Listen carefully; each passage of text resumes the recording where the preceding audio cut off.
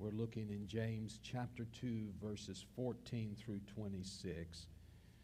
Really, we have arrived to the central message of the book of James as we examine faith in action. For those of you that are willing and able, would you join me in standing as we read God's Word?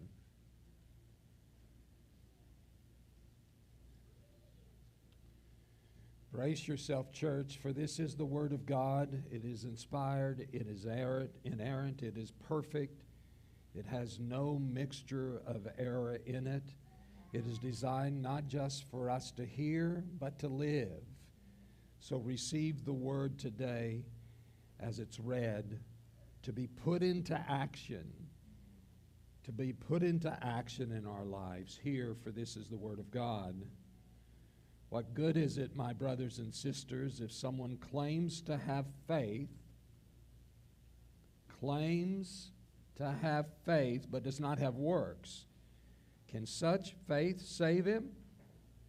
For brother or sister is without clothes and lacks daily food, and one of you says to them, "Go in peace, stay warm, be fed," but you don't give them what the body needs, what good is it?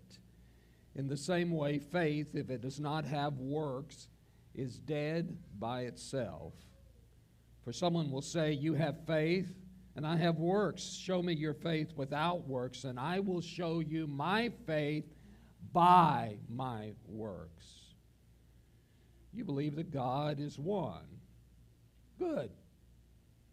Even the demons believe, and they shudder.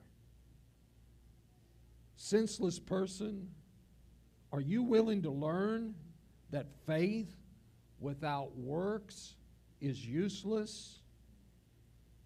Wasn't Abraham our father justified by works in offering Isaac his son on the altar? You see that faith was active together with his works, and by works faith was made complete.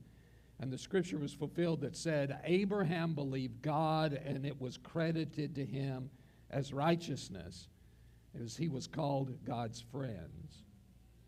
You see that a person is justified by works and not by faith alone. In the same way, wasn't Rahab the prostitute also justified by works in receiving the messengers and sending them out by a different route? For just as the body without the spirit is dead, so also faith without works is dead. Let's pray together. Father, we have heard your word. We are challenged by your word. And as we spend time gaining greater understanding of your word, may each of us do so with an open heart and not just open ears, that we might become the word of God, that we might live it in such a way that people see Jesus in our actions. And we ask this in Jesus' name. Amen. Did you know that 75% of Americans believe in God? And of that group, 53% say they know that God exists and they have no doubts. Only a slim minority, 11%, don't believe in God, with merely 5% saying they don't believe in God at all. 75% of Americans believes in God. That's a strong majority. The problem is that we have a lot of people that believe but don't live what they say they believe. That's the problem. Too many of us. And if you don't mind, let's remember that this word is written for us. It's not just those people that do it, but sometimes we do it too. We read the Word of God as if obedience is optional. We seek the will of God thinking, okay, once I figure that out, once I know what the will of God is, then I'll have that as one of my choices to follow. And we miss the fact that once we know the will of God and once we've heard the will of God, our options are closed.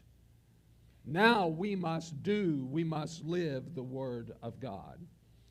As he did with last week's text as we explored favoritism, James once again uses the socioeconomic diversity of their time to make a point about faith. Now, he's not just talking about how we treat the poor, but he is definitely talking about how we treat the poor. There's a desperately poor brother or sister.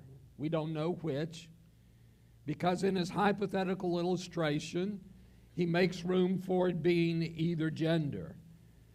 But this person is desperate. It's not they don't have any good clothes to wear, they have no clothes to wear. Last week, the poor person at least was in underwear, right? This week, the hypothetical person he's talking about is naked. A man or a woman has nothing to wear. Not only does this person not have anything to wear, they don't have anything to eat. And the church doesn't offer any help. Notice what James says. He speaks of a brother or sister who is without clothes and without food. He's using the same language that he uses throughout the book. We know that he's writing to believers with a Jewish background. And he refers to us as the secondary readers and them as the primary readers, as brothers and sisters over and over again. And now he says, a fellow believer has nothing and is in dire circumstances. And the church gives them nothing. Well, that's not totally true. They give them something. They give them empty platitudes, words. Words, that's all they give them. Now, in contrast, James is about to talk to us about the power of the tongue, because he doesn't want you to think that just because these empty words are powerless, that the tongue is powerless. That message is coming. Pastor Charlie will be preaching that soon. But for now, he's contrasting actions with words and is saying, your words mean nothing. It's what you do that matters. So instead of supplying clothes, this person told the poor person, stay warm. Stay warm. What good would these words do? I mean, forget about the shame that would be present here, just the physical condition of being cold. Hey, we live in sunny Southern California, and I was a little cold this morning. Think about the need. And the representative from the church just says, be warm. You know, God bless you. What good would these words do? And that's James's point. What good do these empty words do because you can't stay warm with words? When you're cold, they're worthless. But they're worse than worthless. They're humiliating. They're demeaning. James is not saying that the brother or sister didn't have nice clothes. He is saying this person had no clothes. They were in a dire, desperate situation. Now, I don't know, maybe it happened this morning. Maybe you walked into a walk-in closet jammed full of clothing and you looked around and you said, I have nothing to wear today. Maybe it's because you were trying to match the celebratory tone of the day. Maybe you were looking for something that went with your skirt or your pants, and nothing was quite right, or maybe you couldn't quite fit into it. I don't know. But I don't know how many times I've said that or heard that. Walk into a closet full of clothes and say, I have nothing to wear. That was not this person's situation. They had nothing to wear. And all the fellow worshiper did was offer words, demeaning words. Their words could not warm the person or cover their humiliation. Their words, and James's argument is their faith was worthless. If your faith in this circumstance he's describing doesn't move you to action, to figure something out, to find a way, to pool your resources, to help somebody that is a brother or a sister with this need, James is saying, I don't want to hear about your faith. I know about your faith. I'm watching your faith with your actions. Your faith is worthless. But James isn't going to let us off the hook right here just yet, because this person was also hungry. And again, in James's example, he isn't saying that this person doesn't have good food or healthy food or tasty food. He's saying this person has no food. Period.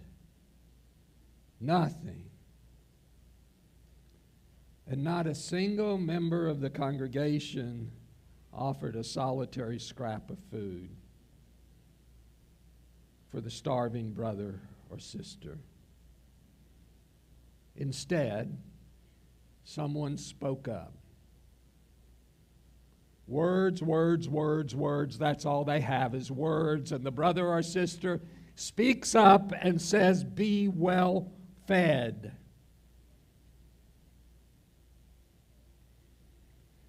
Their words, and by extension, James is teaching us their faith is worthless.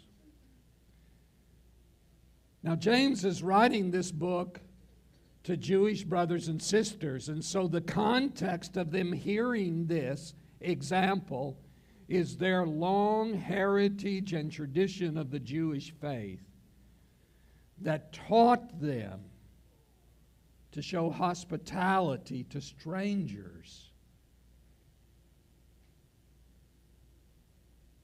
This is inconceivable that James's example could happen.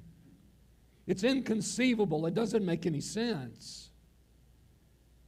Because even if they didn't have faith, their culture, the way they were taught, just common human decency, right? I mean, it doesn't take faith to feed a hungry person. There's something inside of you, right, mamas? Right, daddies? There's something inside of you that sees somebody that's hungry, and you want to push your unfinished plate over to them. There's something that makes you want to help. And in the Jewish culture, it was a part of the fiber of their culture that they tended even to strangers. Leviticus 19:34 says, you will regard the alien who resides with you as the native born among you.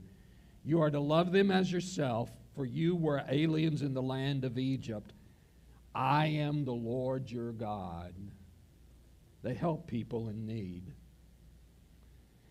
They wouldn't ignore a stranger, and neither would they ignore a brother or sister. It would be shameful for this. And for this reason, I had just a big question mark when I'm studying this text again.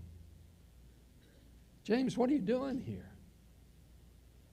Why are you bringing up an example that really isn't relevant?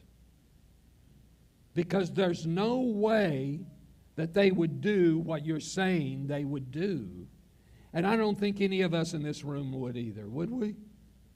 We would do something. I mean, even if I don't have clothes that'll fit, we've got a blanket out in our car right now we would offer to somebody, right? You would too. So what's James doing here? It's inconceivable that the recipients of his letter, or those that are hearing this sermon, likely would ignore a need like this. And James says all they did was talk. They offered worthless, demeaning words. I think James wants us to get a point.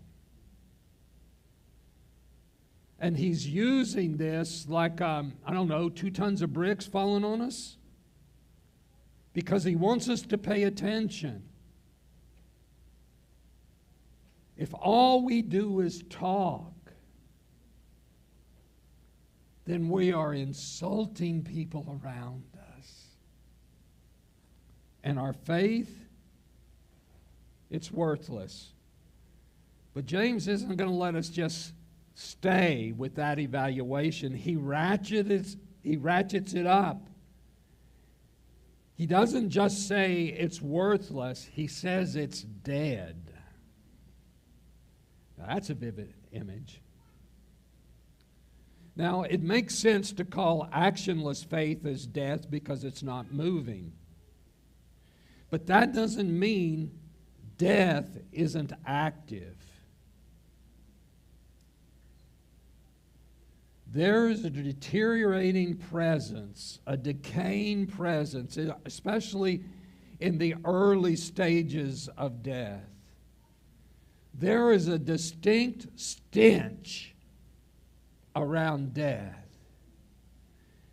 You see, actionless faith is worse than no faith, because if you have no faith, at least it doesn't stink up the room. But when you have faith that is just words, when all you have with your faith is words, there's no action, there's no application, you're not the living faith, you're the dead faith. And the aroma of the faith of people like that fills the room. And those without faith look at us in that state and say, I'm better off than they are. And they're right. And they're right. Inactive faith does not merely just fail to do good, it makes the situation worse. The brother or the sister would not just leave the church naked and hungry like they came. They would leave humiliated and demoralized and knowing that nobody really cares about them. In one sense, they leave better than those that were well-fed and well-clothed, because the Scripture speaks of them of being rich in faith in chapter 2, verse 5. And it speaks of those with words but no deeds as dead. The naked and the hungry are better than the dead, especially if they're rich in faith. As believers, we all have faith systems that are important to us, belief systems that are important to us. Sometimes using the exact right word to describe a theological concept is important. It certainly is in my work and in my life. I care about words, and I want the right word to be used. But the words must be accompanied by right living and by actions. Real evidence is in what somebody says, not just what somebody does, not just what somebody says. I mean, you can believe that exercise is important, but it doesn't help you till you get off the couch. Am I right, church? Believing in honesty doesn't do you a whole lot of good if you will never admit when you make a mistake. Believing in generosity won't benefit anyone until you open up your heart and your wallet to help that person in need. If you really believe something, you apply it to your life. Genuine faith and works are inseparable. You cannot have one without the others because works are the demonstration of your faith. Now, like most Americans today, 75% of us believe that there's a God. In James's audience, they believed in God also. You notice that James does not correct what they believe. No rebuke. Now, James is in our grill through much of this epistle, especially right here. I mean, this guy's a straight talker. He's telling it exactly like it is. He's calling us out. But he doesn't call us out for what we believe. In fact, he says, you're believing right. Of course, the cornerstone belief of the Jewish believers comes from Exodus 20, verse 3, that says, do not have any other God before me. And in Deuteronomy chapter 6, verse 4, listen, Israel, the Lord our God, the Lord is one. And James references that. He says, you believe God is one. Good for you. Great. The devils, he says, also believe. And they tremble. Now, James's audience wasn't even trembling. Satan and his followers understand they believe the same thing. But their faith hasn't changed who they are. Faith that is just beliefs that isn't lived. James is now saying, he said it's worthless. He said it's dead. He's now saying it's demonic. He's saying it's the same thing that the demons have. And then he asks the question, is that going to save them? Well, the demons know what their future is. Matthew 8:29 says, suddenly they shouted, what have you to do with us, Son of God? Have you come here to torment us before the time? Genuine faith may begin with good theology, but it never ends there. It continues into right actions. Real faith is what we live, not just what we talk about. Jesus teaches us that genuine faith is seen in our obedience to God. Now, at first glance, the question that James asks here, does faith save him, causes the hair on the back of our necks to rise. Because, of course, faith alone, grace alone, we know that. And then he says, wasn't Abraham, our father, justified by works in offering Isaac, his son, on the altar? Is he contradicting here what Paul has taught us, that salvation comes by grace alone, by faith alone, not from works, as we read in Romans 3 and Ephesians 2? Well, James and Paul are using the same word. They're speaking of justification, but they're speaking of it in different contexts, and they're addressing separate issues.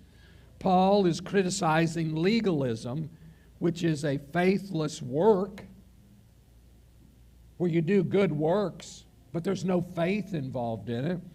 And James is criticizing creedalism, where you have the right words, but there's no faith to back it up. Both of them are criticizing that they're not together. One has one and not the other, and the other has the other but not the one. And both Paul and James is telling us that this approach, the either-or approach, is anemic. Yes, Paul teaches us that salvation comes because of God's grace through faith, but he also teaches us that the purpose of our salvation is good works. Let me read Ephesians 2:8 through 10. For you're saved by faith, or saved by grace through faith, that is not from yourself, it is God's gift, not from works, so that no one can boast. For we are his workmanship.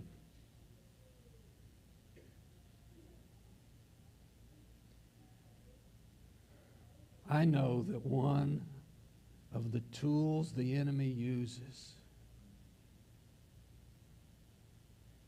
is to make you feel guilty where you fall short. And I know that he may be attacking you right now as you sit underneath the preaching of God's Word.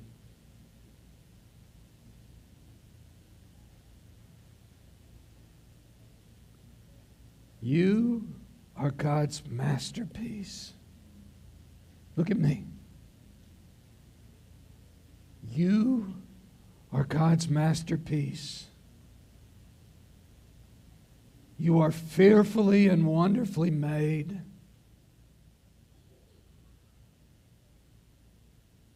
He loves you.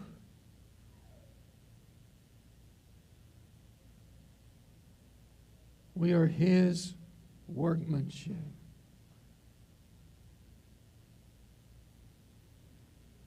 Created in Christ Jesus for good works, which God has prepared beforehand that we should walk in them. This is how Paul talks about the relationship of faith and works.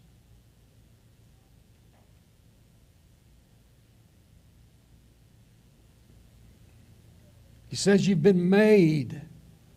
You've been remade.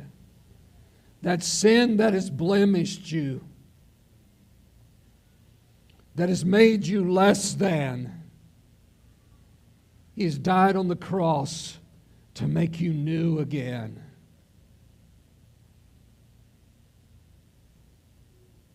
And with His blood, He has remade you in His image.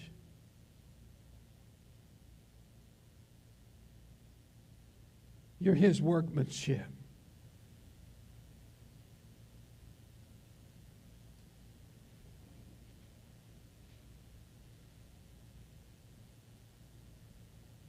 Every one of us have shortcomings, and every one of us have failings, and every one of us fail to live up to our words.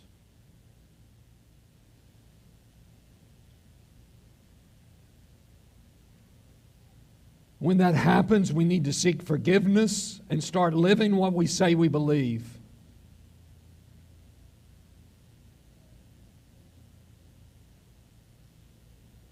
We don't let Satan win the battle of beating us up, of beating us down.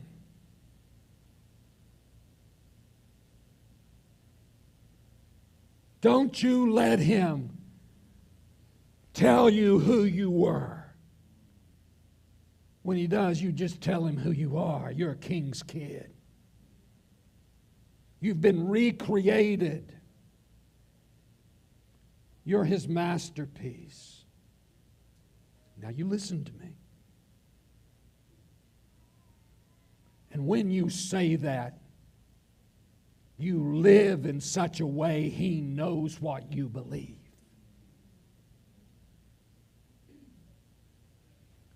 We are his workmanship, created in Christ Jesus for good works. To Paul, works were a given. if you had the kind of faith he was talking about, works were giving. James is not teaching that faith and works here are opposing forces, and that works apart from any faith would save us. He sees them as complementary concepts.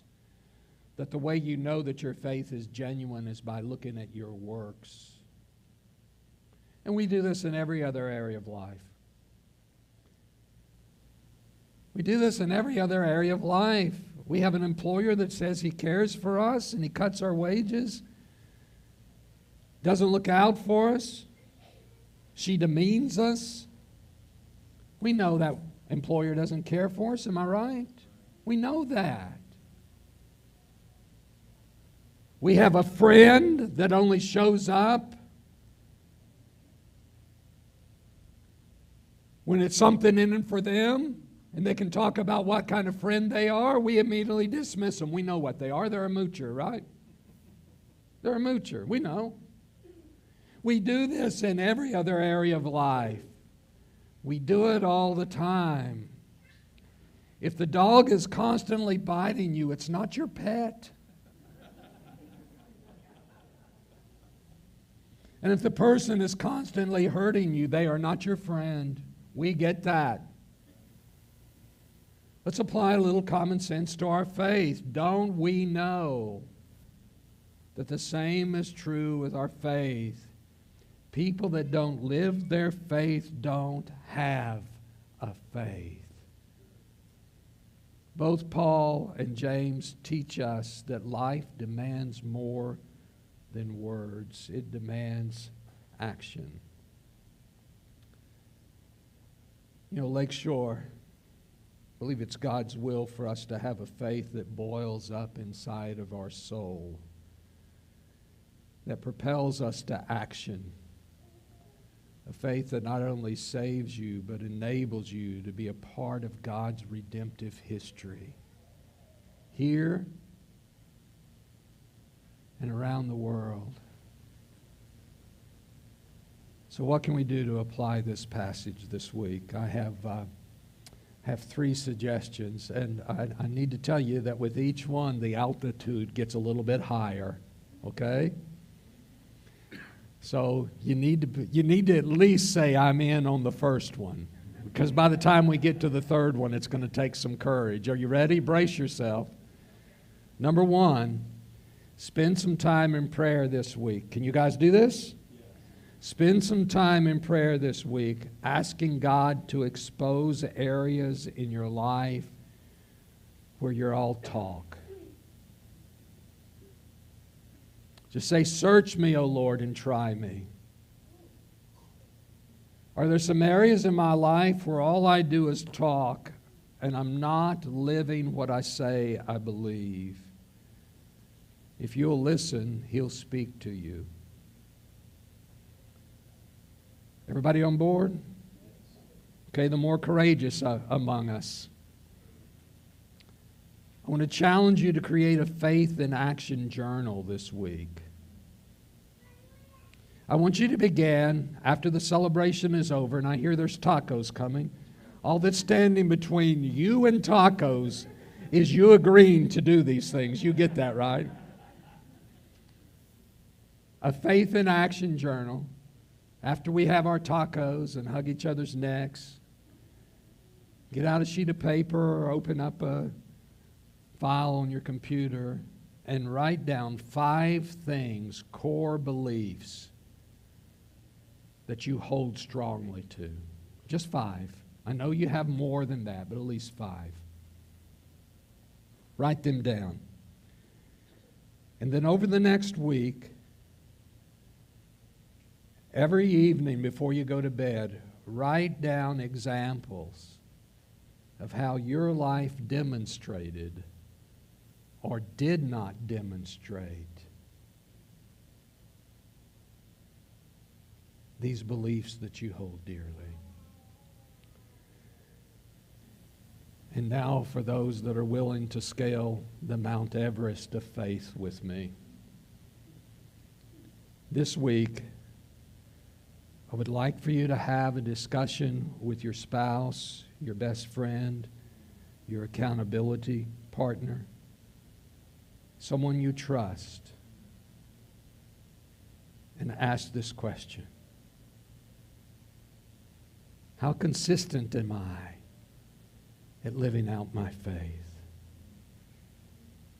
Listen, avoid getting defensive, and prepare to make some changes in your life. At Lakeshore, the church that Love built, we don't just read the Word. We don't just hear the Word. We live the Word. Am I right? Let's take steps this week to become better at doing that. And that will give us something to celebrate